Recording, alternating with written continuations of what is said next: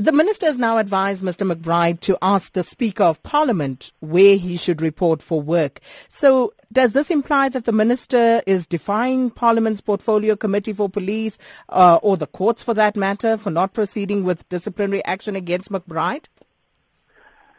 No, not so at all, Sakina. Let us look at the matter in a historical context. Remember that the minister had initially set to discipline head of IPID on allegations that he had tampered with a report in which two senior members of the SAPS had been involved in illegal extradition of Zimbabweans, and two of the Zimbabweans were subsequently killed on the other side of the border in Zimbabwe. So as you know, IPID is supposed to investigate cases of abuse against members of the SAPS. Even for the minister, when such cases arise, it is not a great day at all. So allegations that the head of IPID had interfered with the report that had initially recommended that criminal charges be instituted against these two senior members was worrying, and it was on that basis that the minister had acted. Subsequent to that, as we all know, the Constitutional Court declared that the act the minister had used, which was valid at the time. As you remember, ministers do not, promulgate acts. It's Parliament that does. The Constitutional Court declared that the act was actually invalid in the sense, it was unconstitutional, in the sense that the Court felt it would compromise the independence of IPID. So that was the main thing. And then as part of the order of the court, Parliament, together with the minister, were instructed to look at the matter so that should they feel disciplinary action should continue, they were to take that action. What has subsequently happened is that the minister has exercised in full his oversight responsibilities. But what has not happened is that Parliament has not, in fact, played the role. It took 33 days after the minister had returned to Parliament for them to respond. And of course, there was a set deadline that the Court, had put in place.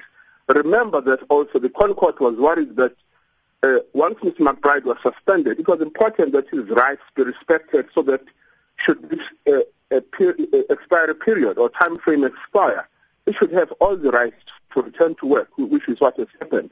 And one is not challenging that. Nonetheless, it is a matter of public record that the relationship between the two, the Minister of Police and the head of IPID, is not at its best, to put it mildly. But Mr. Ngidi, so that statement has to be made in public.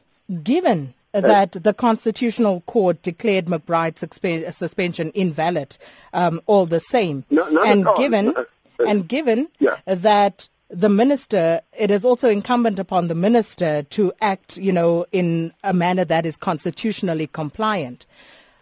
Why should McBride then not return to his position? Sakina, let me correct something. The act the minister used was valid at the time the minister suspended the head of IPID. So the Constitutional Court said Parliament must go back and review the act so that one does not interfere with the IPID. In other words, the minister does not discipline. That is the aspect that the Court was focusing on. That the act would render the independence of IPID, compromised, so to speak. But which brings us to where we are today. And as things stand today, the National Assembly, Parliament has not acted on that. And so what needs to happen now? Because and let me quote from the Act as well. And because the minister, by stopping McBride, may be in contravention of the Act himself, because Section 33.1 of the IPID Act states, and I quote, "Any person who interferes, hinders, or obstructs the executive director in the exercise or performance of his or her powers and functions could be guilty of an offence." So is the minister not concerned that he now maybe himself be contravening the Act? Sakina, in fact, as you are aware, Mr. McBride has returned to work. So the minister has no right to stop him from returning to work. And I don't even think there's a desire on his part to stop Mr. McBride from returning to work. Because remember, IPID is a very important institution in our country, and it is a critical component of the criminal justice system. So one cannot just take the matter, like that lightly. So there's no desire at all to obstruct or to prejudice the head of IPID. Not at all. So what does the minister mean when he says McBride needs to seek clarity from the speaker on where he needs to report for duty? What the minister is expressing, and it's very important that, people like yourselves who comment on these matters on a daily basis, also look at the context in its entirety, because substantive matter, at hand, still, and the minister's worry is that it also, unfortunately, continues to cast aspersions on the head of IPID. Had the process been taken, those issues would have been tabled, and the minister's position would have been clarified maybe better, because remember, the Concord did not focus itself on those issues. It just said the minister had relied on an act which was valid at the time, but the Constitutional Court reading of that act was that it is not constitutional because the independence of the institution is paramount. That's it.